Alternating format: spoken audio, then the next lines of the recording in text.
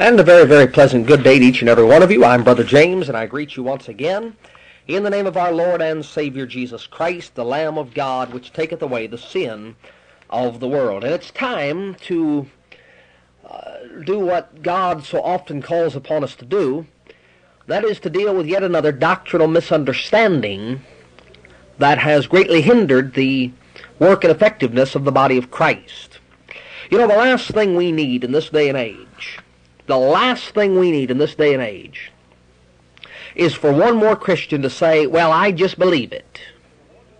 God said it, I believe it, and that settles it. And then some go so far as to say, God said it, and that settles it. And you know, those are good little phrases and catchwords. But the truth of the matter is, so many of God's people don't have any idea what God said. And they decide what they believe based upon a preacher they like, or a TV or radio program that they tune into, or a sermon that they heard one time that they slept through half of it. And they spend their entire lives basing their beliefs on nothing substantial at all. Now, ladies and gentlemen, if you know nothing else about our radio broadcast, you know, whether you like the tone of our voice, whether you agree with every position that we set forth, you know one thing. And you won't deny this. You can't deny this. Because what I'm about to say is the absolute truth. Whether you like it or not, it's the truth. You know that we go to great lengths to show you from the Bible just exactly why we believe what we believe. Now, as I say, that may not convince you. You may not agree with us once we are finished, but you know that you never hear Brother James come on this radio station and say, I believe, and leave it at that. You never hear me come on this radio station and say, you should believe, and leave it at that. We always take the time to show you why we believe what we believe from the pages of the Holy Bible, line upon line, precept upon precept, verse after verse, in its context. And God helping us, God giving us grace, we're going to continue to do that right up until the time that Jesus comes again. Now, we're going to begin on the broadcast today a series of messages. I don't know how many programs it will take to get through this. Maybe 2, maybe 3. Don't know. Sometimes these things run out. You start out intending to do 2 programs and it runs into 8. I have no idea. But we are going to discuss the tribulation in relation to the church. The tribulation in relation to the church. Now, in order to have a clear grasp of the important subjects which are the theme of this study, it is of the first very necessity that one understand the differences between Israel and the church of God. That's where all the misunderstanding comes in concerning these matters. They arise almost entirely, I'm tempted to say entirely, from a failure to recognize the distinctive positions, periods of time, and destinies of Israel on the one hand and of the church on the other. So, we're going to first of all look at the sharp contrasts existing between Israel, God's earthly people, and the church, God's heavenly people. Now, Israel was chosen of God to be his people, a nation set apart from all other nations to be God's witnesses upon the earth. Israel became a nation 1,650 years before Christ. The church, however, was not formed until after the death of Christ. The Lord Jesus Christ said in Matthew 16:18, on this rock I will build my church. It was therefore obviously not yet in existence at that moment, but was formed on the day of Pentecost, when the Holy Spirit came down to abide in God's redeemed ones, when on that day all believers were united by the Spirit into one body, the church or assembly. And our Lord bade his disciples in Acts chapter number 1 to tarry at Jerusalem, where they were to be baptized with the Holy Ghost not many days hence. Referring to this event, the Apostle Paul assures us in 1 Corinthians 12 and 13 that by one Spirit are we all baptized into one body. The church then had its inception following the resurrection of Jesus Christ, and did not exist, in spite of what the commentators say, did not exist in spite of what those who can't understand their Bible would teach, did not exist prior to the resurrection of Jesus Christ, and the church has been here on the earth ever since.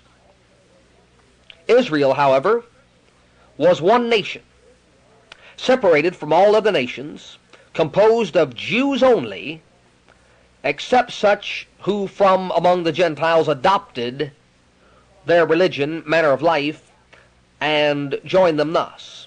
But the church is composed of individuals gathered out of all nations, including Jews and Gentiles, but of course composed predominantly of Gentile believers.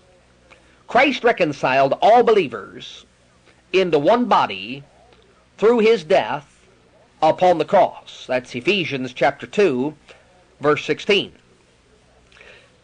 Israel, in her religious worship, included every member of the nation, regardless of whether these were truly redeemed to God or not.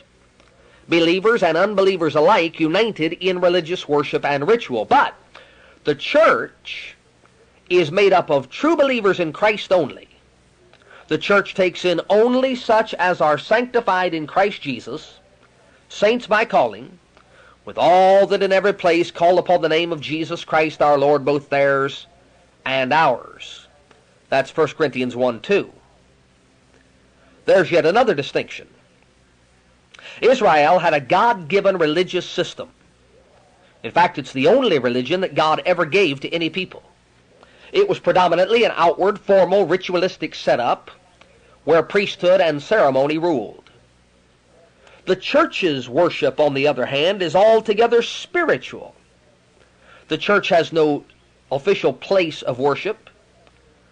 The true church has no headquarters on earth, not in Nashville, not in Rome. No ritual, no priesthood, no clerisy marks it. Where such are introduced, such as the clergy and laity, a particular priest class, a ritualistic service, a headquarters of denominational structure, where these things are introduced, they are man-invented and man-made. They are not of God. The church's sphere is wholly in the spiritual realm, where Christ, who is the substance, replaces the shadow of ceremonialism. Another distinction is that Israel was God's earthly people during their Old Testament history, and shall yet be so in the days ahead, and they shall dwell on earth as his redeemed people. Their earthly character and destiny is mentioned hundreds of times in Scriptures. Why, Psalm 37 alone states 5 times over that they shall inherit the earth. But the church is a heavenly body. She is blessed with all spiritual blessings in heavenly places, according to Ephesians chapter 1, verse 3. And her home is in heaven, where she has an inheritance laid up for her. That's 1 Peter chapter 1 and verse 4. In the Bible, Israel is called the bride of Jehovah. In Isaiah 62:5, the Lord says that as the bridegroom rejoiceth over the bride, so shall thy God rejoice over thee. But Israel is not a virgin bride. On the contrary, the Lord speaks of that nation under various figures, such as her having been divorced, Isaiah 50 verse 1, or as a widow, Isaiah 54:4. God speaks of that nation as if he had forsaken her, Isaiah 54:6, as a wife God had married when she was in her youth. But in the glorious day that awaits Israel, God will remarry her. Isaiah 54:5 reads, For thy Maker is thine husband, the Lord of hosts is his name, and thy Redeemer, the Holy One of Israel. However, in the sharpest contrast, the church is the virgin bride of Christ. Israel was once God's people, but turned from him and crucified her Lord, and hence has been cast off as his people these many centuries. But the church has never yet been united to Christ. Not in the marital sense, so she is his virgin bride. As Paul says in 2 Corinthians 11:2, "For I am jealous over you with godly jealousy, for I have espoused you to one husband, that I may present you as a chaste virgin to Christ." Now surely the above distinctions, those things that we have discussed in the first few moments of this study, the distinctions between Israel and the church, and there are many more that we could give, but these are so clear-cut that no one can fail to see them. Israel occupied the center of the stage in the Old Testament, while the church fills the picture in the New Testament. The church is not a sort of glorified Israel, but her direct contrast. Israel, because of sin and failure, and perhaps preeminently so because of the rejection and crucifixion of her Messiah, her King, Israel has been disowned as a people for the time being. And during the interval, God, in his infinite wisdom and love, is gathering out of this world a people redeemed by Christ's precious blood, called his body, the church, of which Christ is the head. Now when that church is complete and has been taken home to heaven, God will once more take up his earthly people Israel, a remnant of which shall be saved and brought alive through the terrible time of the great tribulation that awaits them, and they shall be God's people, his bride, here upon the earth. That is her future, which shall be brought to this happy conclusion at the return of Christ, known as his appearing. Now the church's future is quite distinct. It's the glory above. Her destiny also depends upon the return of Christ. The coming for the church is spoken of in Scripture as the blessed hope. Titus chapter 2 and verse 13.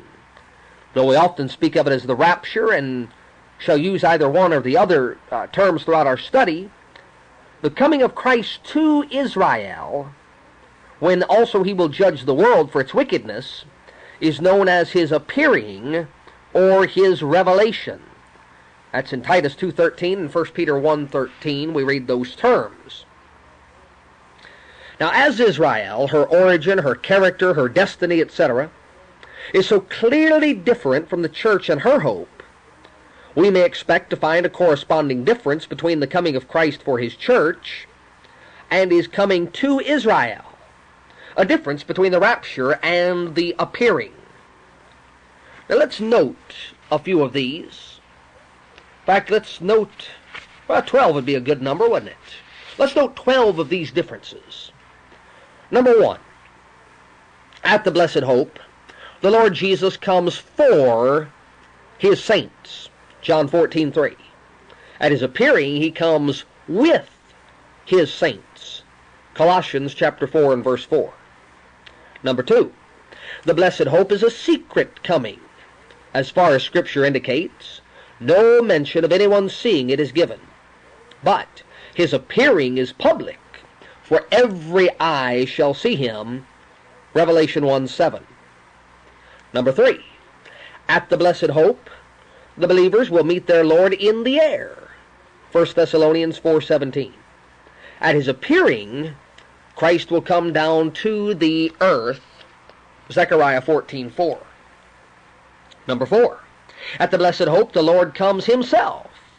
1 Thessalonians 4:16. But at his appearing, he gathers Israel by means of angels. Matthew 24, verse 31. Fifthly, no mention is made of signs at the coming of Christ for his church, but many signs accompany his public coming at his appearing. See Luke 21:11, Luke 25 through 27, or Matthew 25 through 27, I should say. Number 6, at the blessed hope, there will be a resurrection of all the dead in Christ. 1 Corinthians 15:23. At his appearing, there is not a hint of resurrection.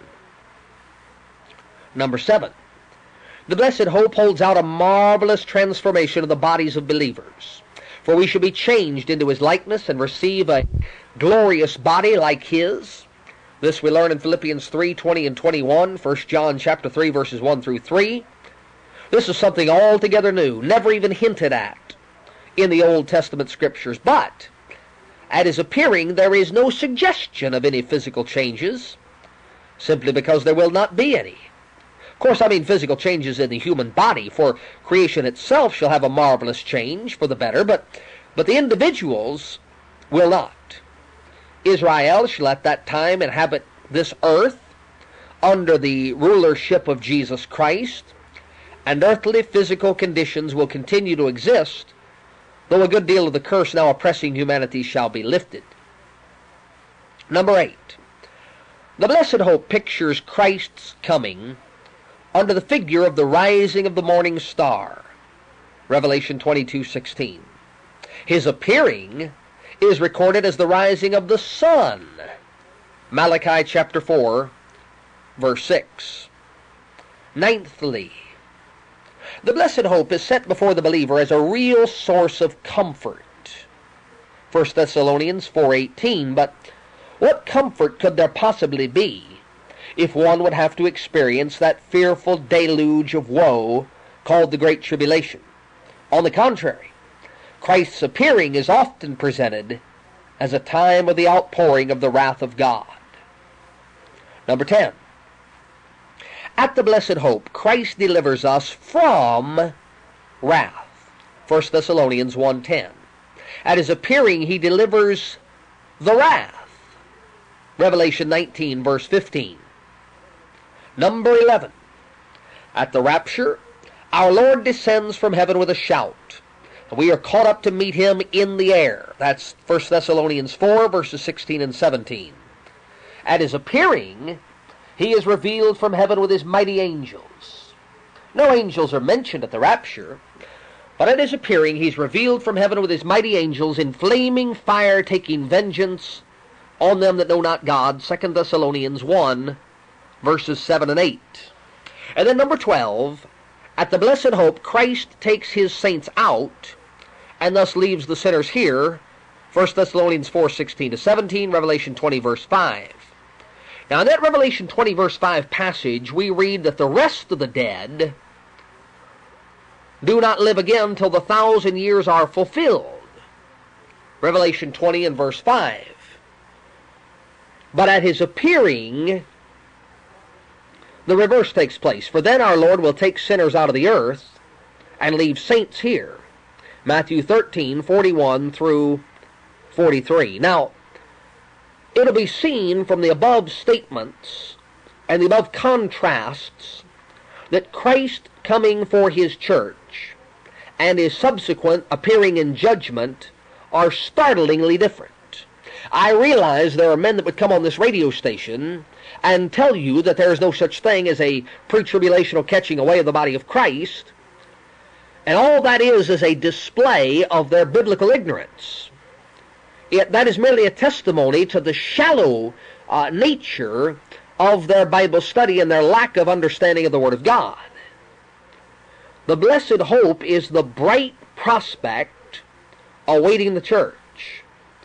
The appearing of Jesus Christ threatens this wicked world, while at the same time bringing deliverance to God's earthly people, Israel.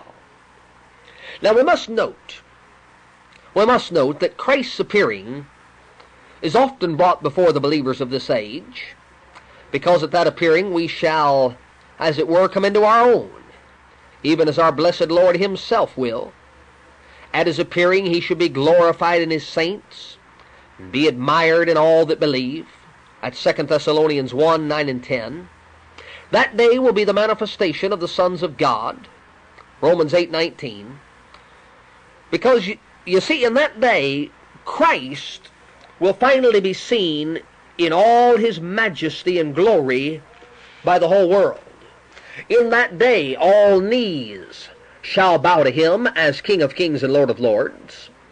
And we, those his blood-washed saints, we shall share the honors of that day, as we appear by his side, as the queen, if you will, by her king, the bride with her bridegroom. That day of his appearing shall reveal to wondering worlds what the matchless grace of God has done for us and to us. Hence, it is a day of joy and triumph for the church, for Christ and his bride. Now, the thing to note is that that day is never connected in Scripture with Christ's coming for us, but always his coming with us. He will come for us, his bride, previous to the glorious day of his appearing. And that previous coming is the blessed hope of the church.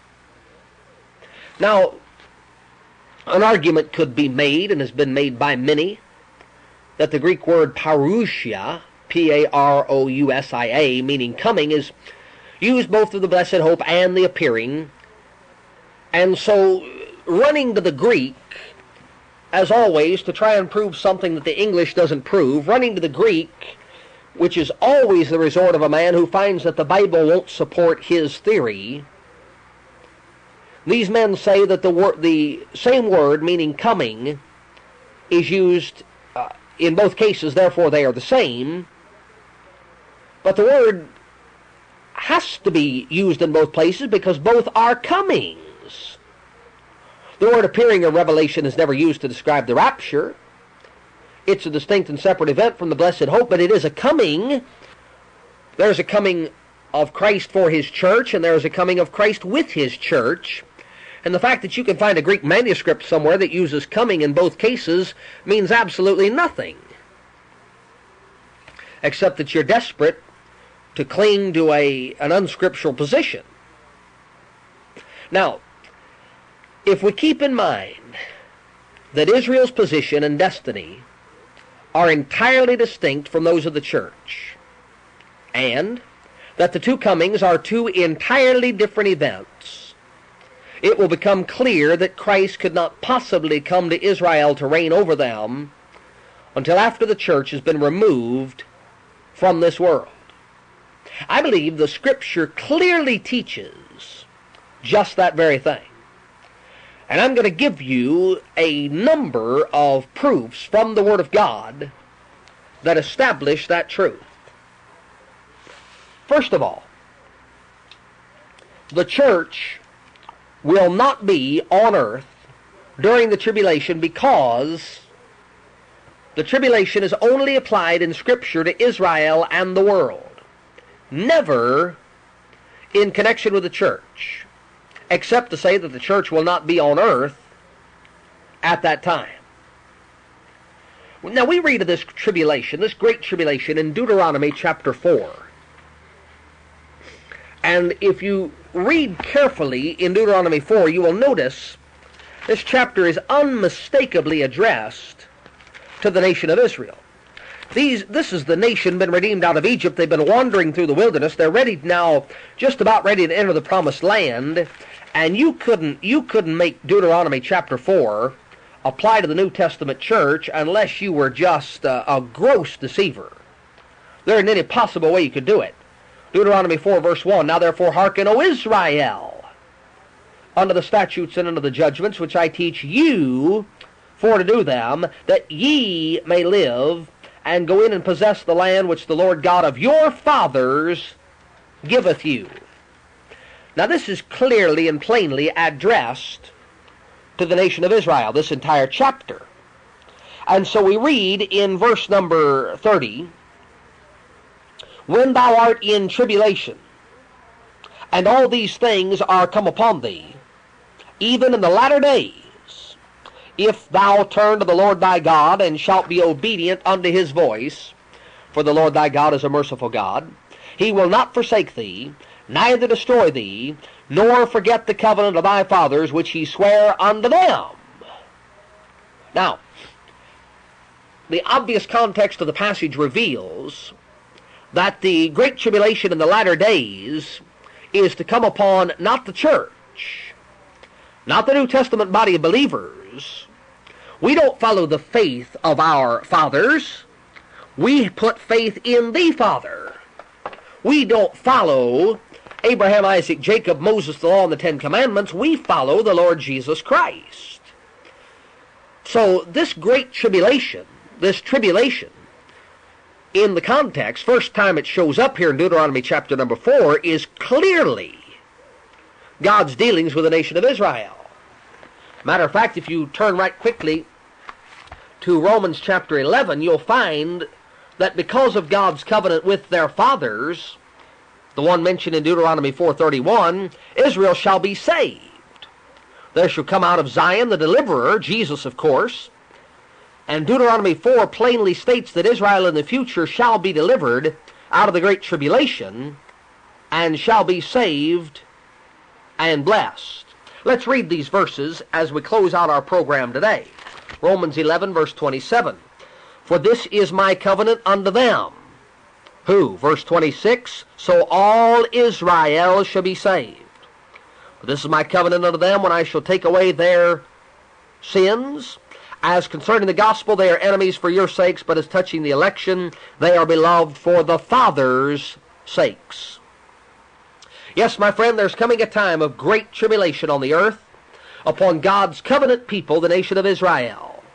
God's already saved and redeemed people, the New Testament church, bless God, will depart and meet Christ in the air before this dreadful time of judgment falls. All right, that's all the time we've got on the program today. Much, much, much left to be said in this study on the tribulation in relation to the church. God willing, we'll take up right here next time. This is the Preaching of the Cross radio broadcast. I'm Brother James. Until then, may the Lord richly bless you, and good day. Well, all right, it's nice to have you along for another episode of the Preaching of the Cross radio broadcast. I'm Brother James, and I greet you as always in the name of our Lord and Savior Jesus Christ, the Lamb of God, which taketh away the sin of the world. We began a study on the last broadcast, which was intended, as always, to be a help and a blessing to everyone who sincerely desires a knowledge of the truth of the Word of God. We deal often on this broadcast, I'm sure you're aware of that by now, we deal often on this broadcast with subjects that we know are going to be somewhat controversial. We deal often with subjects that we know are going to be met with a great bit of disagreement. And we don't do that because we like to fight. We don't do it because we like to quarrel and argue. Matter of fact, we never do. We get letters, you'd be surprised at how frequently we receive letters from people who want to carry on a running debate or running argument with us about something that we preach or teach on this radio broadcast, and we just don't do it. We simply send a note back to those individuals and tell them we'll pray for them, ask them to pray for us, and leave it at that. It's not our calling. We don't have time. I don't have the time to fight and quarrel and argue and debate with anyone. Really, I don't. God's given me so many unsaved people to try and reach with the gospel, so many Christians that genuinely want to know the truth, not only locally but around the world, that I don't have any time to waste fighting and arguing.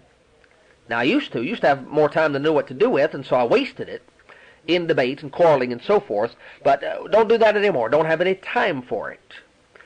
And so when we present a subject of some controversy, it is not to stir up debate.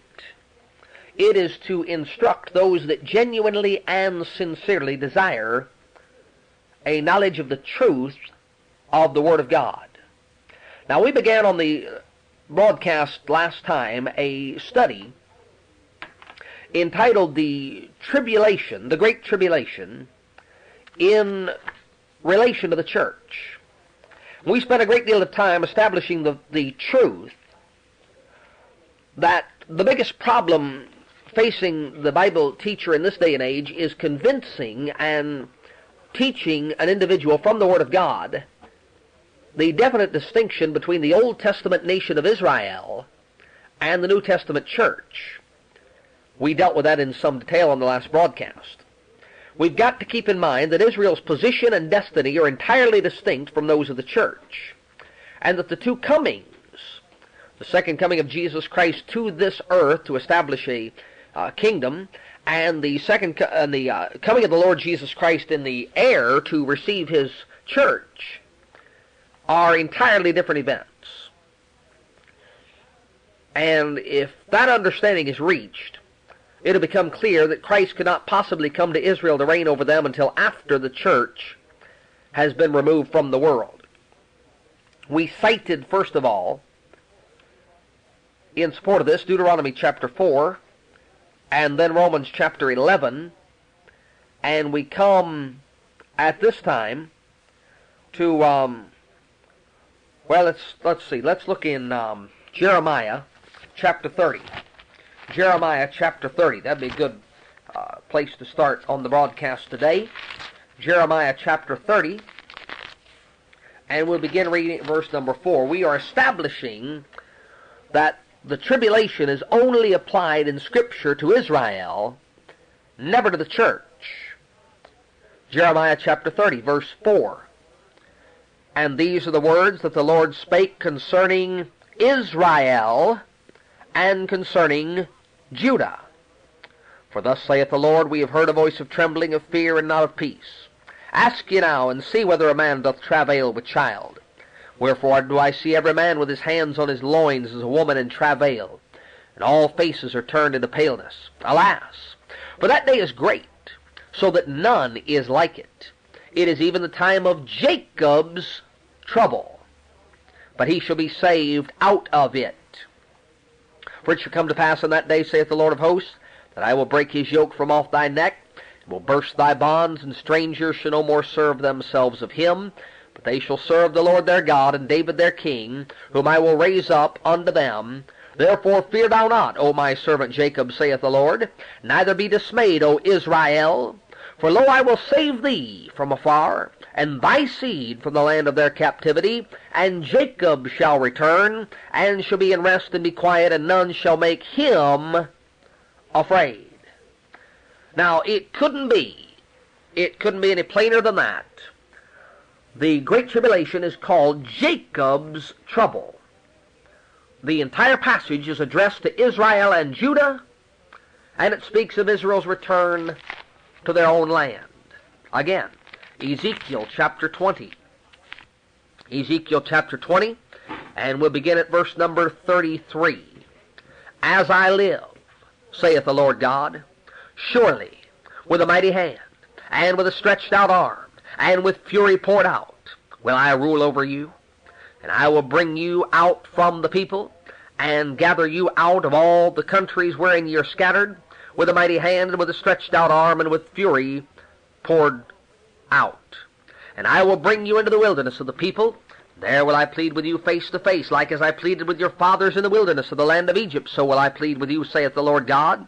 And I will cause you to pass under the rod, and I will bring you into the bond of the covenant. And I will purge out from among you the rebels, and them that transgress against me. I will bring them forth out of the country where they sojourn, that they shall not enter into the land of Israel, and ye shall know that I am the Lord. Now, this whole passage is also addressed to Israel. The 10th verse of the chapter established that clearly and plainly. These are the people that were caused by God to come forth out of Egypt. And it's a very full statement of Israel's future regathering to their own land, of their punishment at the hand of the Lord, which will take place during the Great Tribulation, of the judgment and execution of the apostates among them, and of their reestablishment in the land. How about another one? Daniel chapter 12. Daniel chapter 12, and verse number 1. And at that time shall Michael stand up, the great prince which standeth for the children of thy people. There shall be a time of trouble, such as never was since there was a nation, even to that same time. And at that time thy people shall be delivered, every one that shall be found written in the book. Here again, the Great Tribulation is in view.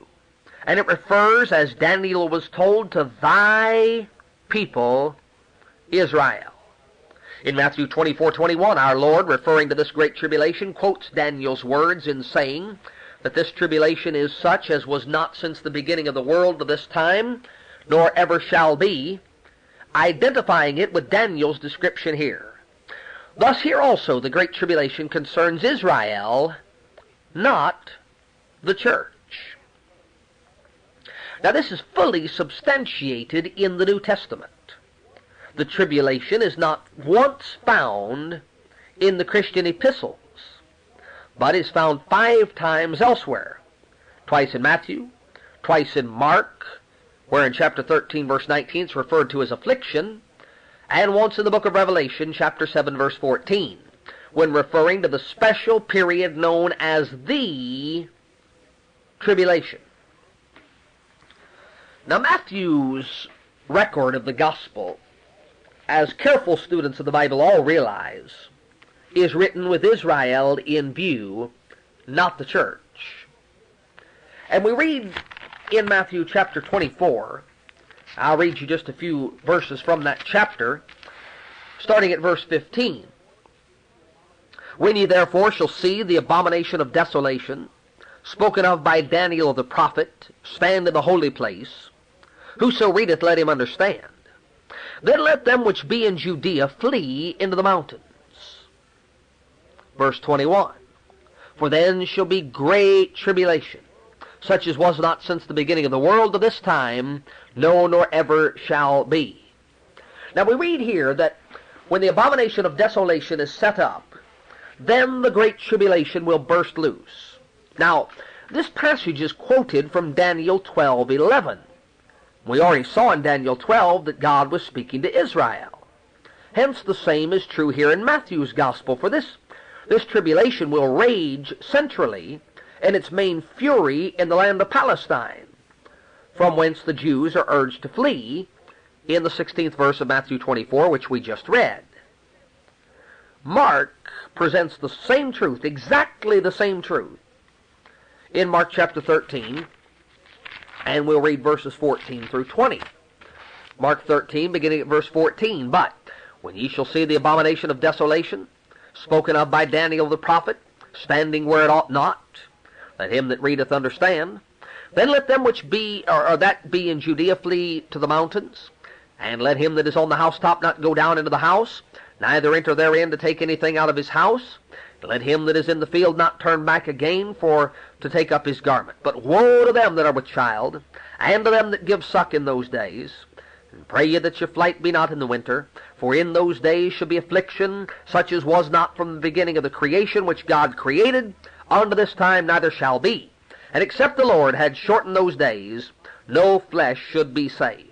But for the elect's sake whom he hath chosen, he hath shortened the days. Now the thing to be carefully observed is that in none of these passages, nor in their context, is there the slightest reference to the church. Now that alone ought to be sufficient proof that the church will not be affected by the Great Tribulation. Now the greatest support in the Bible for this fact that this Great Tribulation has to do with the nation of Israel is the fact of Daniel's 70th week. A study of Daniel 9:24 to 27 will convince the honest student of the Word of God that the church cannot be on earth during the Great Tribulation. In fact, I believe it's right to say that it is impossible to have a clear understanding of prophecy, and especially of the truths unveiled in the book of Revelation, except in light of Daniel 9, verses 24 to 27. I don't think that's an overstatement at all. So let's look at these verses, and then we'll discuss them together. Daniel 9, beginning at verse 24. 70 weeks are determined upon thy people and upon thy holy city to finish the transgression and to make an end of sins and to make reconciliation for iniquity and to bring in everlasting righteousness and to seal up the vision and prophecy and to anoint the most holy. Know therefore and understand that from the going forth of the commandment to restore and to build Jerusalem, unto the Messiah the Prince, shall be 7 weeks, and 62 weeks. The street shall be built again, and the wall even in troublous times. And after 62 weeks shall Messiah be cut off, but not for himself. And the people of the prince that shall come shall destroy the city and the sanctuary, and the end thereof shall be with a flood. And unto the end of the war desolations are determined. And he shall confirm the covenant with many for 1 week, and in the midst of the week he shall cause the sacrifice and the oblation to cease, and for the overspreading of abominations he shall make it desolate, even until the consummation, and that determined shall be poured upon the desolate. Now, in this remarkable passage of the Word of God, Daniel was given information regarding the future of his own nation for 490 eventful years. Notice verse 24, thy people. That couldn't be any clearer. That's the Jews. Daniel was a Jew, a Hebrew. And upon thy holy city. That's got to be Jerusalem. Now each week in these verses represents 7 years, as history is since established. For from the time of Cyrus, the time Cyrus gave the commandment to restore and build Jerusalem, unto the crucifixion of Jesus Christ, spoken of in Daniel 9:26, the cutting off of the Messiah, was 483 years. Exactly. Couldn't be coincidence, couldn't be accidental. That's the hand of God guiding the affairs of this world. This has left 1 week, 7 years, yet unaccounted for. That final week of 7 years is therefore still future. God's word is never broken. His promises are never unfulfilled. The prophecies set forth in the Word of God always come to pass exactly as they are written. And so we are awaiting the fulfillment of the 70th week of this prophecy from Daniel chapter 9. We're not left in the dark as to why this is so. For Daniel 9:26, we read, stated that after the death of Christ, the city, Jerusalem, and the sanctuary, the temple in Jerusalem, were destroyed. Now this took place, as we know, in AD 70 under Titus. Israel was cast out of her land, becoming a fugitive on the face of the earth, and because of their rejection of Christ, God ceased to acknowledge Israel as his people. And their history as a nation ended finally at the cross. During the interval, as the New Testament shows, the church is being gathered out from among the nations of the world, composed of those truly redeemed by the precious blood of Christ.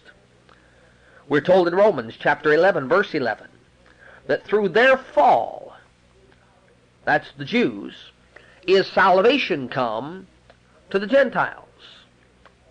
But Romans 11 further teaches, as we saw in the last broadcast, that eventually all Israel shall be saved, they'll be taken up again. Now their future is given in Daniel 9 verse 27. It is then that the final 7 years will unfold. That this is so evident from verse 27 can't be denied. In the midst of the last 7 years, the abomination of desolation that we read about in Matthew, read about in Mark, that's mentioned in the book of Revelation, this abomination of desolation is reared up, it's set up. And those passages that we read in Matthew and Mark apply this period to Israel, to their history just before the return of Jesus Christ to reign. Here then is convincing evidence that this great tribulation could not possibly commence until after the church's history on earth is complete, until after the rapture of the church. Now, it's often been said, and rightly so, that the prophetic clock stopped at the crucifixion of Christ, when Messiah was cut off, and the prophetic clock will not start to tick again until the church is caught up to glory. Now, it's worth noticing as well that the whole of these final 7 years is included here, not merely, as some teach, only the last 3.5 years known as the Great Tribulation. Now, let me just give you a word that'll help you to understand some things. I'll give you a word of wisdom, a word of knowledge, if you want one. You want to put it in those terms. Do you know why men are beginning to teach that the church is going to go through the tribulation? Do you know why? Because the gas prices and the grocery prices are going up in America. Because America is losing many of her freedoms. And these Laodicean, soft, air-conditioned, never preach on the street, never deal with lost people, evangelists who never evangelize, soul winners who never truly win anybody to Jesus Christ, but just get them to mouth a sinner's prayer, this modern generation of Americans that can't stand the heat, can't stand the cold, can't stand to miss a meal, can't stand to go a month without a new dress, this crowd of Americans has convinced themselves that Jesus Christ has to come for His church before things get tough in America. Well, now that things look like they might begin to get tough in America, they haven't. We've got it made. They're still getting on boats in Haiti and trying to get in here. They're still coming across the border of Mexico by the thousands. They are still doing everything in their power to get to the United States of America from every nation on the face of this earth. It can't be all that bad. But anyway, because things look like they're taking a turn for the worse in America, these carnal babies in the Laodicean church have begun to say, oh no, look how bad things are. It must be that the church is going through the tribulation. Now this pitiful interpreting of prophecy in light of the newspaper is all that you get morning, noon, and night on your religious radio and television, these prophecy conferences and all the rest of that kind of stuff. They are occupied 99.9% with the newspaper and not the Bible. I got news for you, folks. Things got real bad in Russia. Millions of Christians were murdered in Russia, and that wasn't the Great Tribulation. Millions of Christians were murdered in China and Southeast Asia. That wasn't the Great Tribulation. Millions of Christians were murdered in Europe by the Roman Catholic Church and are still being put to death over there in North Ireland every time the bombs go off. And that doesn't mean we're in the Great Tribulation. We say, what does it mean? It means every nation that forgets God should be turned into hell. That's what it means. Now, this idea that the church must be going through the tribulation because the government has begun to persecute some churches in the United States is nothing more than a bunch of wimps and a bunch of spiritual babies crying because everything doesn't go their way. That's all that is. Now, Daniel 9:27 shows that the whole of this last week of years has to do with Israel only, just as much as the previous 69 weeks did. The order of that great final week, of which the book of Revelation has so much to say, is given in logical sequence in the last chapter of Isaiah. Isaiah 66, matching the 66th book of the Bible. Isaiah 66, in verse 8, speaks of the pains and travails. Who hath heard such a thing? Who hath seen such things? Shall the earth be made to bring forth in one day? Or shall a nation be born at once? For as soon as Zion travailed, she brought forth her children. Now this will take place at the opening of the tribulation and final subsequent new birth a national new birth, Israel's new birth, it's preceded, as is the birth of a natural baby, by the pains of travail. Now Matthew 24 verse 8 makes direct reference to those travail pains. Matthew 24 verse 8, we've already told you this passage is about that great tribulation time. All these are the beginning of sorrows. These are the agonies Israel passes through during the first half of the tribulation. Matthew says, referring to the woes mentioned in the opening verses of Matthew 24, that these are only the beginning of sorrows, the beginning of the travail pains of Isaiah 66 and verse number 8. In verses 15 to 22 of Matthew 24, we find that the great tribulation, which according to Daniel 9 does not begin till the middle of the final years, takes place after those travail pains. And notice that these pains, representing the first half of the 7 years of tribulation, are attributed in Isaiah 66 to Israel, as much as the last 3.5 years are in Matthew 24. This clearly proves that both the first 3.5 years and the second 3.5 years have to do with Israel. There is no evidence in Scripture that the church will be on earth at that time. In fact, she cannot be, for her time is found in that long unmentioned interval of Daniel 9, which we know now is the Christian dispensation in which we live, while the church is being redeemed. Not until the church is caught up to be with Christ can these other events take place. Isaiah 66:8 then speaks of the first half of Israel's tribulation. Verses 15 and 16 follow the revelation of his coming in wrath to execute judgment on the world. And this in turn is followed by Israel's millennial blessing, which is spoken of in verses 19 through 24. So, Isaiah 66, a composite picture of the 66th book of the Bible, and Isaiah 66 with Daniel chapter 9 proves conclusively that the entire 7 years of the Great Tribulation have reference to the nation of Israel and not the New Testament church. All right, we're halfway through our study, but we're all the way through the time allotted to us on the program today, so we'll have to stop right there. Now, if you're not able to be with us for the rest of this study, or if you would like to have it to review, once again, I realize we go awfully fast on these programs, we'd be more than happy to send you this entire series on cassette recording. All you have to do is write, ask for it. We'll send it to you free of charge. No money now, no money later. This is a ministry, not a business.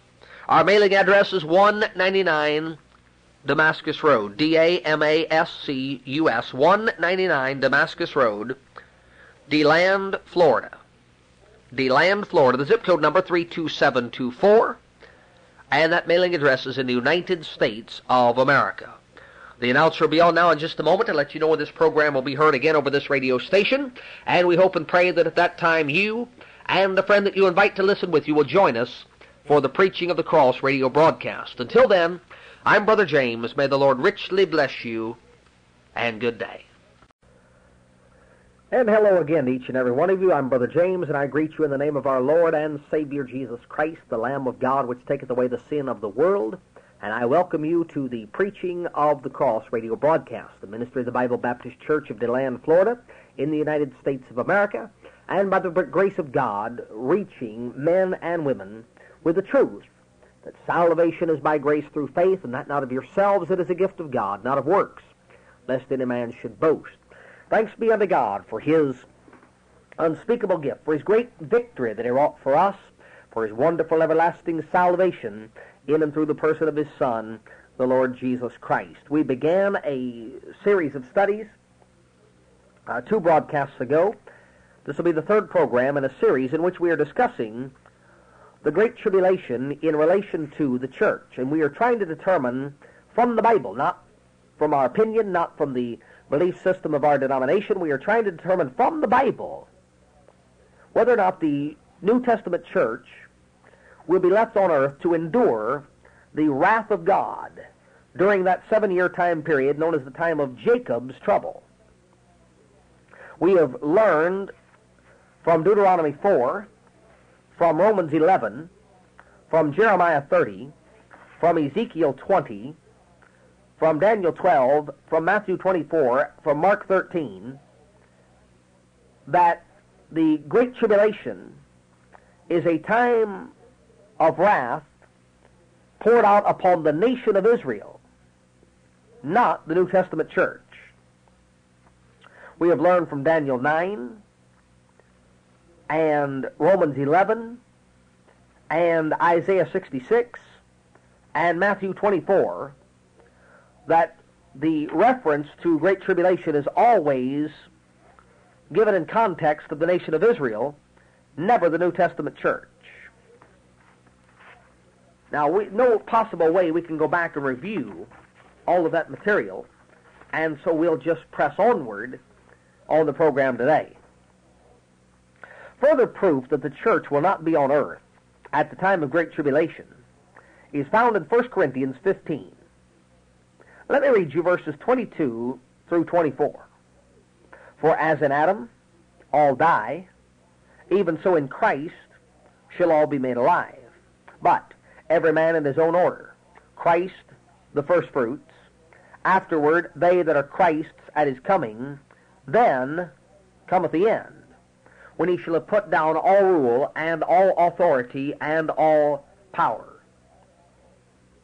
Now in Daniel, in the last chapter of the book of Daniel, there is a mention of this end given 5 times. He shows that this end is not merely a point of time, but a period. He shows that it takes in the entirety of the Great Tribulation. For when the question is raised in Daniel 12:6, how long shall it be to the end of these things, or these wonders, or these signs, the answer comes that it shall be for a time, times, and a half. This passage from the book of Daniel is shown in the book of Revelation to refer to the time of the Great Tribulation. With this agree our Lord's words in Matthew 24:13 through 15, where again, the end definitely has the Great Tribulation in view. 1 Corinthians 15:23 tells us very clearly that the church is removed at the rapture before the end comes. Hence, as plain as language can be made, we are told here that the church will not be on earth during the Great Tribulation. Let me give you a fourth Bible proof. The church will not be here during the tribulation because Romans 11 verses 25 to 27 says so. Let me quote that for you. I would not, brethren, that ye should be ignorant of this mystery, lest ye should be wise in your own conceits, that blindness in part has happened to Israel until the fullness of the Gentiles be come in.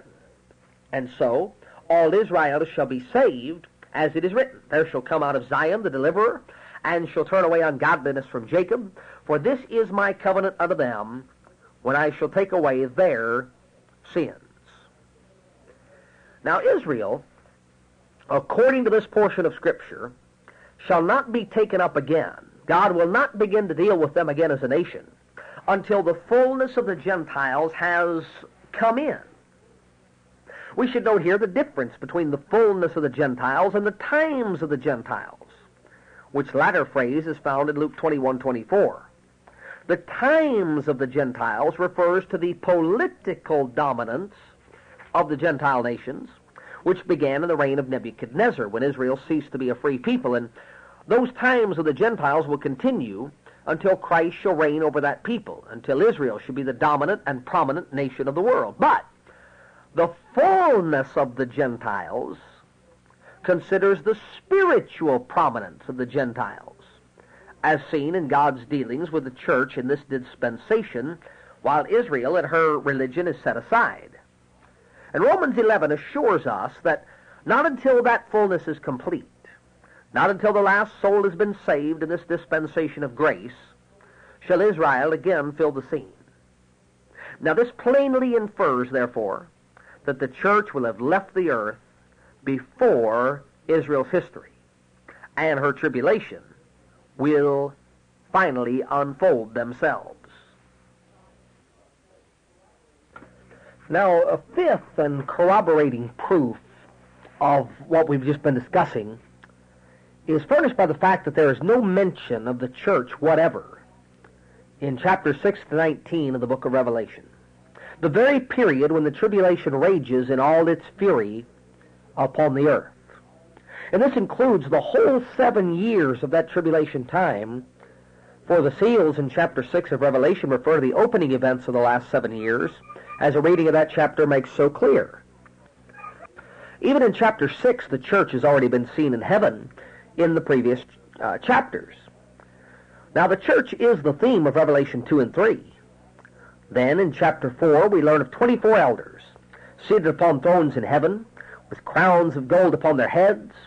In chapter 5, we learn that this number 24 is a symbolic number, for the elders are shown to represent all the redeemed in glory. For they sing, "Thou art worthy to take the book, and to open the seals thereof, for thou wast slain, and hast redeemed us to God by thy blood, out of every kindred and tongue and people and nation."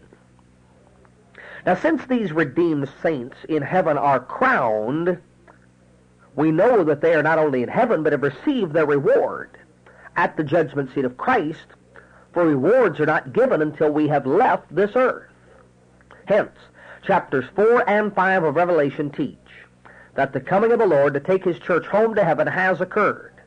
And it is not until after this that the tribulation takes place on earth, beginning in Revelation chapter 6. In fact, the Lord Jesus does not even break the seals, which merely usher in those awful days, until after the saints are crowned in glory. Now, the church is never again referred to in the book of Revelation until chapter 19, where she is seen in heaven being united in marriage to the Lamb, and not till after the wedding does the Lord come forth to smite his enemies and reign over his own. Hence, his public coming, his appearing to execute judgment, is separated from the rapture by the period of the Great Tribulation. Next, let me give you an incidental proof that the church does not pass through the tribulation. This is seen in the fact that the Lord comes to Israel for a far different purpose than that for which he comes to his church. His coming to Israel, spoken of in the New Testament as his appearing or his revelation, is to smite his and their enemies, and deliver Israel from oppression and make them his people here upon the earth. Hundreds of Old Testament scriptures mention this day of the Lord, which includes the tribulation period with its climax in his dramatic return to earth. But his coming for his church is called in the New Testament a mystery. It was not revealed in the Old Testament. Both the church and the hope of the church, that is the rapture, are said to be mysteries, and thus they have no connection with Israel as a nation. Now, why, some argue, should we escape the tribulation and Israel know its horror? Well, I might with equal propriety ask, why should I escape the damnation of hell and millions perish in their sins? However, there is at least one answer to the question. Israel passes through the tribulation, and this is suggested frequently in the Old Testament, because of their awful sin in crucifying their Messiah. They said, "His blood be on us and on our children. By thy words thou shalt be justified, and by thy words thou shalt be condemned." God is taking them at their word. For the same reason, we, that is the saved, born-again believers in this New Testament day, we do not pass through that time of retribution, because we are recipients of God's salvation, God's Son, the Lord Jesus Christ, rather than rejectors of his Son. Now, what makes it so terrible is that this tribulation comes upon Israel and the world by the hand of God. It is punishment for their sins. The believer, the Christian, all through the ages, has suffered tribulation. But this is not for his sins, but for the sins of others. Not at the hand of God, but at Satan's hand. Revelation 2:10 says so in so many words that that's the mighty difference, you see, between tribulation, of which every believer knows more or less, and the tribulation, which only will affect Israel and the apostate church after the true church has been caught up to glory.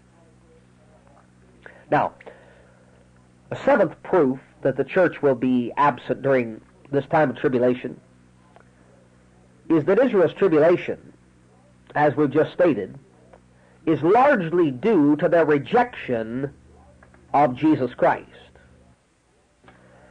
The prophet Zechariah, in fairly regular order, presents Israel's future. In chapter 9, verse 9, he refers to the Lord's entry into Jerusalem as he rode upon the colt just 1 week prior to his death. In chapter 11, verses 12 and 13, he makes mention of Judas' act in selling his master for 30 pieces of silver.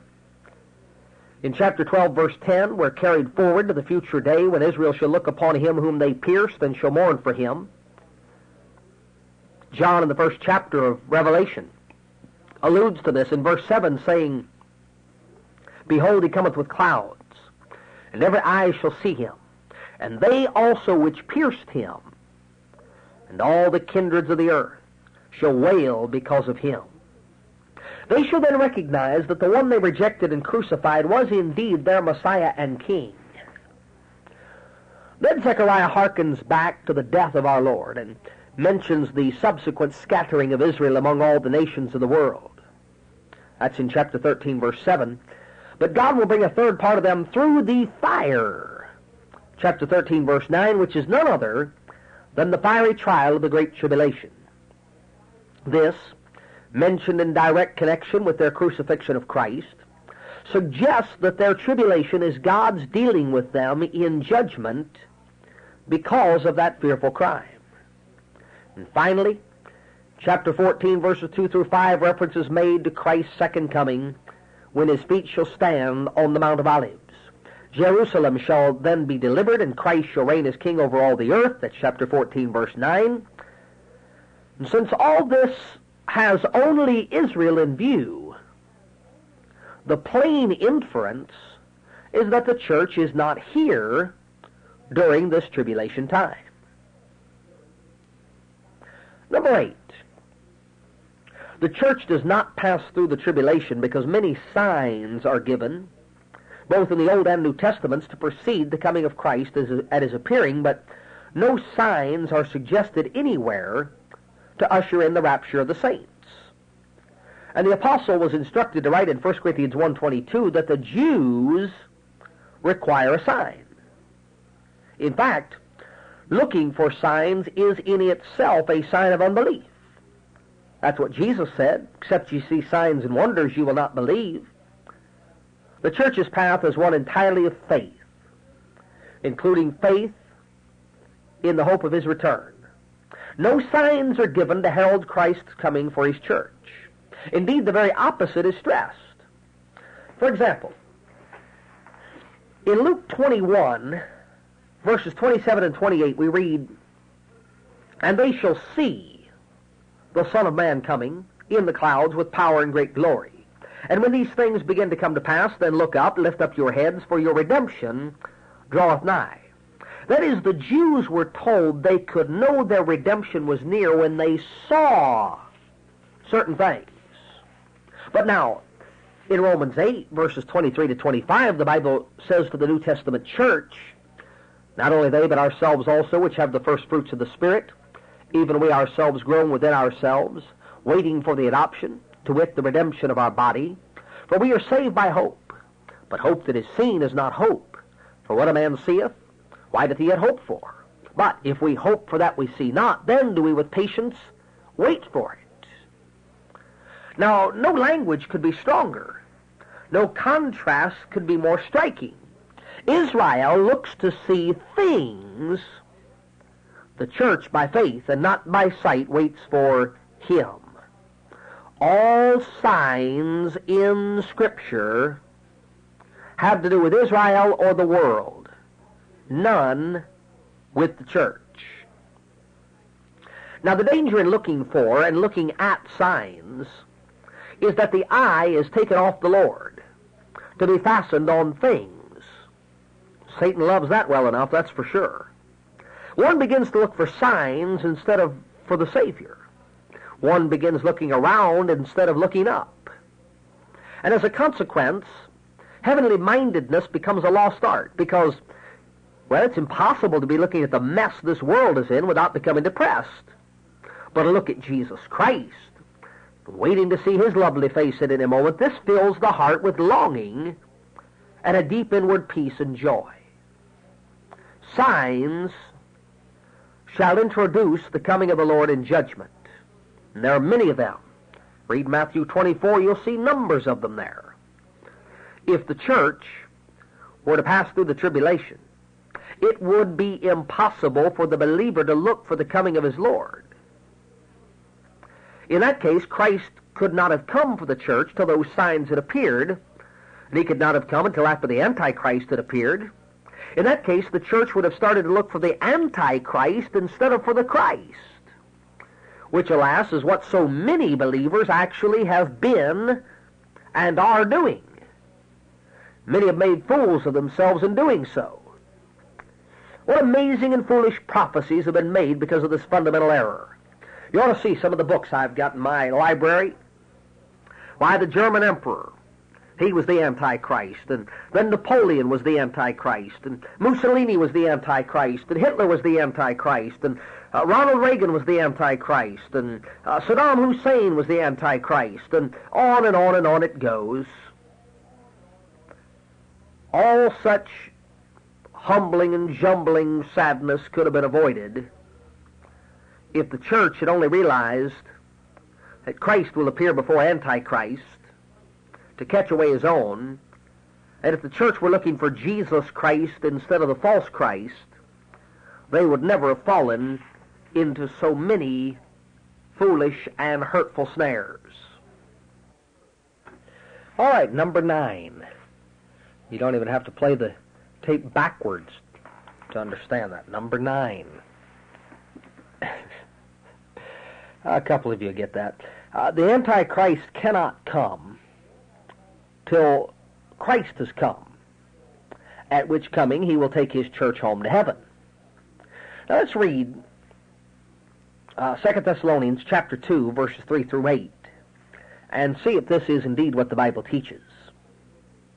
Let no man deceive you by any means, for that day shall not come, except there come a falling away first, and that man of sin be revealed, the son of perdition, who opposeth and exalteth himself above all that is called God or that is worshipped, so that he as God sitteth in the temple of God, showing himself that he is God. Remember ye not that when I was yet with you I told you these things? And now ye know what withholdeth, that he might be revealed in his time. For the mystery of iniquity doth already work. Only he who now letteth will let, until he be taken out of the way. And then shall that wicked be revealed, whom the Lord shall consume with the spirit of his mouth, and shall destroy with the brightness of his coming. Now I feel sure that most Bible students agree that the one who sits in the temple of God claiming to be God is none other than the Antichrist. This is the abomination of desolation spoken by Daniel the prophet. This Antichrist cannot be revealed while one is here to hinder his manifestation. Having considered other interpretations on this portion, it still remains clear that there is only one person strong enough to hinder the awful development of the full-blown apostasy described here. That one is the Lord Jesus Christ, God, His body, the church, indwelt by the Holy Spirit, of whom Jesus said the gates of hell shall not prevail against it. This body of Christ must first be taken out of the way before Antichrist can come, and this calls for the removal of the church, taken home by her Lord at the rapture. Hence the tribulation cannot begin until after the blessed hope has become a blessed reality. Number 10. The church cannot pass through the tribulation because the blessed hope is always presented as an immediately possible event. This is clearly demonstrated in 1 Thessalonians 4:13 through 18. In verses 16 and 17 we read that the dead in Christ shall rise first, then we which are alive and remain shall be caught up together with them in the clouds to meet the Lord in the air, and so shall we ever be with the Lord. Now this scripture shows that the Apostle Paul, by the Holy Spirit, had been taught that the Lord might come even in his lifetime. He does not say, if they which are alive and remain, but we. Now, when speaking in the next chapter of the coming of Christ in judgment, he changes from we to they and to them. He says, for when they shall say peace and safety, then sudden destruction cometh upon them, and they shall not escape. He clearly states thus that he would not be on earth at Christ's appearing, but might be at the rapture. All other verses dealing with the blessed hope speak in like manner. Nowhere is there any hint of things having to happen before the Lord comes for his own. Number 11. I think we've got time for one more on the broadcast today. The church will not experience the Great Tribulation because Revelation 3:10 says so outright. Addressing the church in Philadelphia, our blessed Lord says, because thou hast kept the word of my patience, I also will keep thee from the hour of temptation, which shall come upon all the world to try them that dwell upon the earth. This passage alone, were there no other, would prove that the church of God will not only pass through the tribulation, but will not be in the world when it occurs. The language is careful, and the language is explicit. It does not say that we should be kept from the tribulation, but from the hour of the tribulation. We shall be kept out of it altogether. Now the reference here is definitely to what we call the Great Tribulation, because it is said to come on all the world. Our Savior said the same thing in regard to the Great Tribulation. And of course it is a matter of history that never, since these words were written, has any affliction come that affects the entire world. It is stated here that this temptation shall come upon all that dwell upon the earth. And this again excludes the church, for it is never said of believers that they dwell on the earth. Never. We are, once you're saved, the Bible says you're seated with Christ in heavenly places. This term earth dwellers is found 10 times in the book of Revelation, and according to chapter 13 and verse 8 refers to religious apostates that worship the beast, never to true believers. The term has reference, therefore, to the tribulation period, out of which this Bible verse says the New Testament church, the body of Christ, is to be kept. Now, my friends, those are 11 reasons, and we've got several more to give you on the next broadcast. And it's unfortunate that we're not able to give you this entire study at one time, but we're only able to purchase so much airtime, and then we've got to go off the air and let somebody else come along. But if you'd like to have this entire study, 2 cassette tape recordings, 4 radio broadcasts on the tribulation in relation to the church, we would like very much for you to have it. All you need to do is write and request it. We'd appreciate so much when you write if you'd send along a letter of testimony and let us know what radio station you listen on. But if you'll write and request this study on the church or the tribulation in relation to the church, we'd be happy to send it to you. Our mailing address is 199 Damascus Road, Damascus, 199 Damascus Road. That's in DeLand, and it's spelled just like it sounds, D-E-L-A-N-D, DeLand, Florida. The zip code number is 32724, and if you're listening overseas, that mailing address is in the United States of America. Now, this program is heard at different times on different radio stations, and we'll trust the announcer to come on in just a moment now and let you know when this program will be heard again over this radio station. And we hope and pray that at that time you and the friend that you invite to listen with you will join us for the Preaching of the Cross radio broadcast. Until then, I'm Brother James. May the Lord richly bless you, and good day.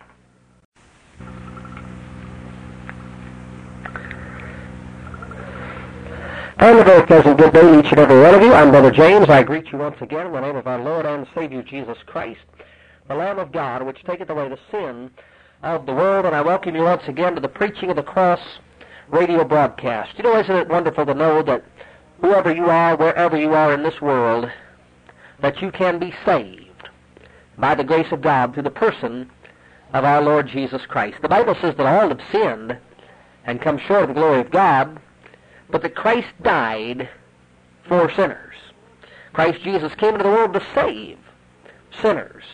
And that certainly is the wonderful good news of the Bible, that whosoever will may come and be saved with eternal everlasting life, the gift of God, through Jesus Christ our Lord. We're going to conclude, God willing, we're going to conclude a series today that we began 3 broadcasts ago. This will be the 4th message in a series on the Great Tribulation in relation to the church.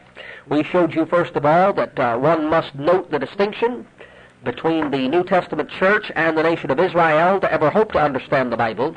And then we have been discussing with you, already having given you 11 proofs from the Word of God, not from my opinion, not from our denominational creed, but 11 proofs from the Word of God why the church will be taken out of this world before that dreadful time known as the Great Tribulation. Now, reason number 12, and we can't possibly go back and review all of these matters. We'll just have to allow you at the close of the broadcast to get our address and rate for the remainder of this study. We can't review all the material. The 12th reason why the church will not be here during the tribulation is because that we are told that Jesus will deliver us from the wrath to come in 1 Thessalonians chapter 1 and verse number 10. Now, there are many passages in the Old Testament that designate the tribulation as the outpouring of God's wrath. For example, Isaiah 13:9, Behold, the day cometh, cruel both with wrath and fierce anger, to lay the land desolate, and he shall destroy the sinners thereof out of it. Zephaniah 1:18, Zephaniah 3:8 are other verses in point. And since the book of Revelation unfolds the details of this tribulation, it is consistent to find much there about the outpouring of that wrath, as in chapter 6, verse 16, where we read of the awful wrath of the Lamb. 10 times in Revelation we hear of this wrath of God. Now, keeping this in mind, it is surely most significant that the believers of this age are repeatedly told that they shall not taste this wrath. Yea, they shall not be on earth when it breaks loose. 1 Thessalonians chapter 1, verses 9 and 10 state, Ye turn to God from idols, to serve the living and true God, and to wait for his Son from heaven, whom he raised from the dead, even Jesus, who shall deliver us from the wrath to come. Now, since at his coming he takes us up to heaven, the Scripture plainly avers that in so doing he delivers us from the wrath to come, which wrath Revelation shows to be the tribulation judgments. Hence, the church shall not be on earth during the tribulation. In 1 Thessalonians chapter 5, verses 1 through 8, the apostle describes the forthcoming day of the Lord, which includes the great tribulation, and then in verse 9 positively asserts that God hath not appointed us to wrath, but to obtain salvation through our Lord Jesus Christ. Hence, here also we clearly see that we shall not be here when God's wrath smites this world. By then we shall have received our salvation, which, as many scriptures show, includes our glorified bodies, which we receive at the rapture. Now, the same truth is conveyed in Romans 5, verses 8 through 10. And this is a wonderful passage because it presents the threefold nature of biblical salvation. In these verses we read, "But God commendeth his love toward us, in that while we were yet sinners, Christ died for us. Much more then, being now justified by his blood, we shall be saved from wrath through him. For if when we were enemies we were reconciled to God by the death of his Son, much more being reconciled we shall be saved by his life." Verse 8 deals with the past, when Christ died for us. Verse 10 deals with the present, the now, as Christ lives for us as our great high priest. And verse 9 speaks of the future, when the wrath of God deluges this world, but we shall be saved from wrath through him, which is exactly what the apostle said in 1 Thessalonians chapter 1 and verse number 10. Isn't it highly significant that while both the Old and New Testament, or both the Old Testament and the book of Revelation, I should say, stress so much outpouring of the wrath of God, the New Testament epistles, with one voice, declare that the believer shall have been taken up to glory before. There's only one conclusion. The church has been raptured before the wrath breaks forth, and shall be above the storm in the sunlight of his glorious presence in heaven when the wrath breaks upon this earth. Number 13, Israel and the Gentile. That is, the heathen nations, pass through the tribulation to be blessed at its close, as seen in Revelation chapter 7. Now this proves the church will not be on earth, for in this day of grace the Jew and the Gentile are merged by the cross into one body. In the first part of Revelation 7 we read of 144,000 sealed, and are informed that they are Jews, 12,000 out of every tribe. The Old Testament says much of this remnant that shall be saved and inherit the earth under the reign of Christ. But those who compose the vast multitude of the second part of Revelation 7 are an entirely different group. One of the elders even asked John about this. John confessed ignorance. Then the angel answered and said, "These are they which came out of great tribulation, and washed their robes in the blood of the Lamb." Now, these are clearly not the heavenly saints, for the elder was one of those. See Revelation 4:4, Revelation 5:8. And yet he knew not who these were. They therefore are earthly saints, which is proven by a study of the context. It's said that they serve God day and night in his temple. This proves they are on earth, for Revelation 21 shows there is no temple in heaven, and they couldn't serve him day and night in heaven, for there's no night there. The chapter closes by saying that the Lamb shall feed and lead them, which surely can't be in heaven, where neither of these are needed. Now, the fact that they are mentioned in distinction from the Jews argues that they do not represent the church, for there Jew and Gentile are merged, as we've already discussed. Thus they are believers from among the Gentile nations, as verse 9 says. It is worth noticing here that when speaking of the church in glory, in Revelation 5:9, the Bible says that those saints are redeemed out of every kindred, tongue, people, and nation, while these in Revelation 7 are of all nations. That's chapter 7, verse 9. Now, in short, these believers are still members of their respective nations, which again proves that they are not in heaven, for nationalism does not exist up there. These Gentile believers have passed through the Great Tribulation. Verse 14. They are saved and blessed on the earth, of which John has shown a preview. There is no difficulty in identifying them, for numberless passages in the Old Testament speak of many Gentiles to be blessed with Israel here upon the earth. You can read Isaiah 60, 1-3, Isaiah 49, Deuteronomy 32, 43, which, by the way, is quoted in Romans 15:10. Both Old and New Testament scriptures show that these Gentile converts are won to God through the witnessing of the Jewish people during the tribulation woes. Matthew 24:14 and Isaiah 66:19 are but samples. The story of the judgment of the sheep and the goats in Matthew 25 details the judgment the Lord will pronounce over those nations who shall be gathered before Christ the King at the close of the tribulation. These saints of Revelation 7 are the sheep of Matthew 25, 33-34. Now, one thing to a careful student is crystal clear. That is that the church is not on earth during this tribulation. For Jews and Gentiles shall not be dealt with separately as long as the church has the gospel of the grace of God committed to her charge.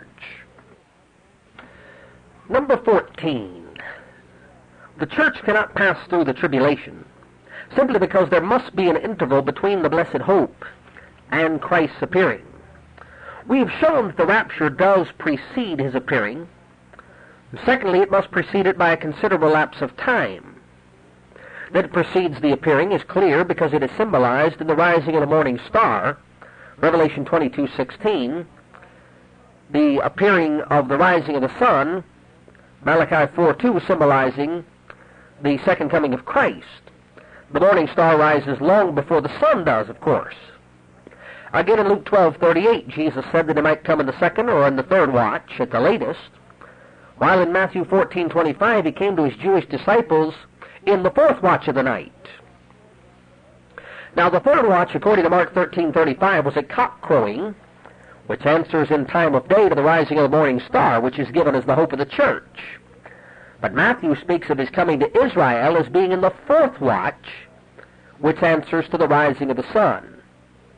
Now, it's clear, therefore, that there is a space of time between these two comings. They cannot take place at the same time, as some so erroneously claim. Colossians 3:4 says that when Christ, who is our life, shall appear, then shall we also appear with him in glory. Now, it's evident that we cannot come with Christ unless he first come for us. So also in Revelation 19, we see the heavenly bride in glory, being united to her Lord in marriage. And this happens before he comes forth to judge the world, as the latter part of Revelation chapter 19 portrays. It but remains to prove there must be a length of time of some years between these two phases of our Lord's coming. They cannot take place simultaneously, for that would pose an insoluble dilemma. For remember that at the rapture our Lord takes out all his saints, both those who have died and those alive at the time of his coming. That's what 1 Thessalonians 4:13-17 clearly teaches. Now, by taking all believers out of the world at the rapture, only the unsaved, of course, would be left here on earth. Now, if the rapture and the appearing followed upon one another immediately, as some are so foolish as to believe, where do the millions of saints come from which Christ finds on earth at his second coming? For that he does find many saints here is clearly shown many places in the Bible. For instance, Matthew 13:49, so shall it be at the end of the age, end of the world. At the end of the world, the angels, not Christ himself, the angels shall come forth and sever the wicked from the just, and shall cast them into a furnace of fire. There just has to be a long interval between the rapture of the saints and his appearing to account for the saints Christ finds on earth at his appearing. And, of course, Scripture clearly accounts for such an interval. Romans 11 shows us that when the fullness of the Gentiles has come in, then Israel shall turn to the Lord. Out of Zion shall come the deliverer, and shall turn away ungodliness from Jacob. This was God's covenant with them, made with their fathers, and promising them they would never cease to be his earthly people. These converted Jews, after the church has been removed at the rapture, will go forth to preach the gospel to all nations, as Matthew 24:14 declares. The results of this preaching are seen in the judgment of the sheep and the goats of Matthew 25:31-46, already mentioned. They are also seen in Matthew 13:47-50, where the good are gathered into vessels and the bad cast away. Thus it is plain that there is a space of time between the rapture and the appearing, and it is occupied with the horrors and sufferings of the tribulation time, the preaching of the gospel of the kingdom by the Jews to all lands, and the subsequent ingathering of myriads of Gentile converts who shall be blessed with Israel in Christ's earthly millennial reign. To give the Scripture verses for all this would be impossible in the time that we've got on this broadcast, but it's so clear, so crystal clear from those 14 reasons, biblical reasons, that the church will not be present during the time of Great Tribulation. Now, as we said when we started this study, wrong conceptions on this subject are due chiefly to the failure to distinguish between Israel and the church. Let me give you a couple of examples. The first one. Because in Matthew 24:31, the Lord at his coming gathers his elect from the four winds, from one end of the heaven to the other, it is taken for granted that these elect here mentioned are the believers of the present age, because such are spoken of in the New Testament as God's elect in Romans 8:33. Now, it needs to be remembered that Israel was called God's elect people long before this was recorded of the church. Speaking of the future ingathering to their land, in Isaiah 65 and verse 11, we read of Israel as God's elect. He said, I will bring forth a seed out of Jacob and out of Judah, inherited my mountains, and mine elect shall inherit it, and my servants shall dwell there. I hope I quoted that right. Let me turn and look, make sure. We don't want to mislead you. Isaiah 65, verse 9. I will bring forth a seed out of Jacob and out of Judah, an inheritor of my mountains, and mine elect shall inherit it, and my servants shall dwell there. It is this very return to their land that is in view in Matthew 24. In Isaiah 45:4, Israel is definitely called God's elect. And as we noted earlier in our study, at the rapture, the Lord himself comes, while in connection with his appearing to Israel, he gathers them by his angels. So, the elect of Matthew 24 is clearly Israel and not the church. Secondly, another passage some use to prove that the church will pass through the tribulation is Luke 17, verses 26 through 30. Luke 17, verses 26 through 30. And let's read that together. As it was in the days of Noah, so shall it be also in the days of the Son of Man. They did eat, they drank, they married wives, they were given in marriage until the day that Noah entered into the ark, and the flood came and destroyed them all.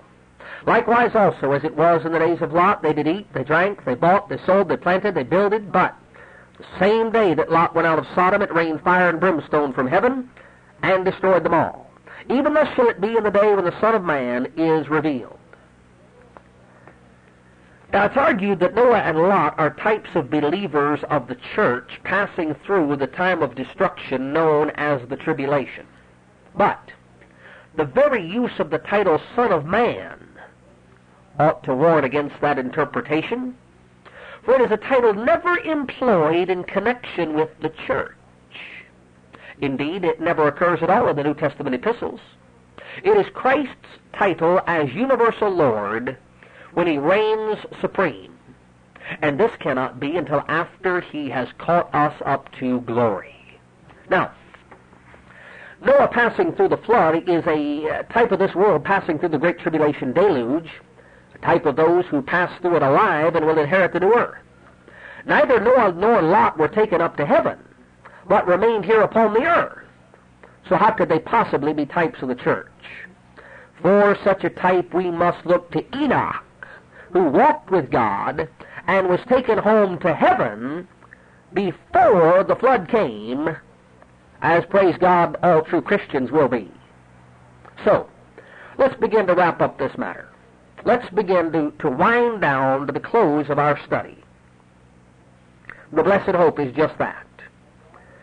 It takes no account of the awful storm of wrath that shall burst over this world in the Great Tribulation, but it is full of comfort and challenge to the church, which he purchased with his own blood. It holds the never-failing thrill of the possibility of his immediate return. It is the divine cure for heart trouble. Let not your heart be troubled. You believe in God, believe also in me. In my Father's house are many mansions. If it were not so, I would have told you, I go to prepare a place for you. And if I go and prepare a place for you, I will come again and receive you unto myself, that where I am, there ye may be also. It is the prescription for permanent joy. John 16:22, and ye now therefore have sorrow, but I will see you again, and your heart shall rejoice, and your joy no man taketh from you. It is the incentive to remember him in the breaking of bread. 1 Corinthians 11:26, as often as you eat this bread and drink this cup, you do show the Lord's death till he come. Not only that, but this blessed hope stimulates to earnest, patient service for Christ. The Bible tells us in 1 Corinthians 15, verse 58, be ye therefore steadfast, unmovable, always abounding in the work of the Lord, for as much as you know that your labor is not in vain in the Lord. It holds out the bright prospect of absolute conformity to Christ, spirit, soul, and body. Philippians 3:20-21, for our conversation is in heaven, from whence also we look for the Savior, the Lord Jesus Christ, who shall change our vile bodies, that it may be fashioned like unto his glorious body. This blessed hope is our deliverance from divine wrath poured out on this world. In 1 Thessalonians 1:10, we wait for his Son from heaven, whom he raised from the dead, even Jesus shall deliver us from the wrath to come. 1 Thessalonians 4, verse 16-18 tell us it's a source of deepest comfort. The Bible says, for the Lord himself shall descend from heaven with a shout, with the voice of the archangel, and the trump of God.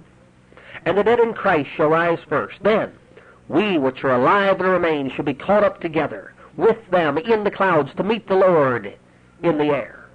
And so shall we ever be with the Lord. Wherefore, comfort one another with these words. Our blessed hope teaches the believer to live a Christ-honoring life. In Titus 2, verses 11-13, the Bible declares, for the grace of God that bringeth salvation hath appeared to all men, teaching us that denying ungodliness and worldly lusts, we should live soberly, righteously, and godly in this present world, looking for that blessed hope and the glorious appearing of the great God and our Savior, Jesus Christ. And the blessed hope induces pure, holy living. In 1 John 3, verses 2 and 3, but we know that when he shall appear, we shall be like him, for we shall see him as he is. And every man that hath this hope in him purifieth himself, even as he is pure. Do you believe, my friend, that Jesus Christ could come today? If not, your belief is not a biblical belief. Your faith is not a scriptural faith. The blessed hope that Jesus Christ left were his New Testament church. The blessed hope that the Scriptures hold forth to all those who have put their faith and trust in the finished work of the Lord Jesus Christ is that soon, Jesus Christ himself will descend from heaven, and soon and very soon those who have been washed in his precious blood will ascend from the earth. And there is going to be a meeting in the air in the sweet, sweet by and by. We'll be caught up together to meet the Lord in the air, and so shall we ever be with the Lord. Yes, there'll be the judgment seat of Christ. Yes, our works shall there be tried to determine our rewards in his kingdom. But then we'll come with him as he returns in power and great glory to the earth, to punish his enemies, to establish his throne, to judge all nations, and to rule for 1,000 years as we enjoy together with him that blessed marriage supper of the Lamb. My friend, do you know this Lord Jesus Christ? Have you ever been born again? Have you ever been washed in his precious blood? If not, you'll never see him. You'll never go to be with him when he comes for his own. May I ask you to put your faith, your trust, not in any works of righteousness which you have done, but in the finished salvation of the Lord Jesus Christ, which he purchased for his church. All right, this concludes our study on the Great Tribulation in relation to the church. If you'd like to have a copy of this 2-tape set, we'd like for you to have it. All you need to do is write and request it. Our mailing address, 199 Damascus Road, DeLand, Florida, 32724. I'll give it to you again. 199 Damascus Road, DeLand, Florida, 32724. That mailing address is in the United States of America. Now, the announcer will be on in just a moment to let you know when this program will be heard again over this radio station. And we hope and pray that at that time you and a friend that you invite to listen with you will join us for the Preaching of the Cross radio broadcast. Until then, I'm Brother James. May the Lord richly bless you, and good day.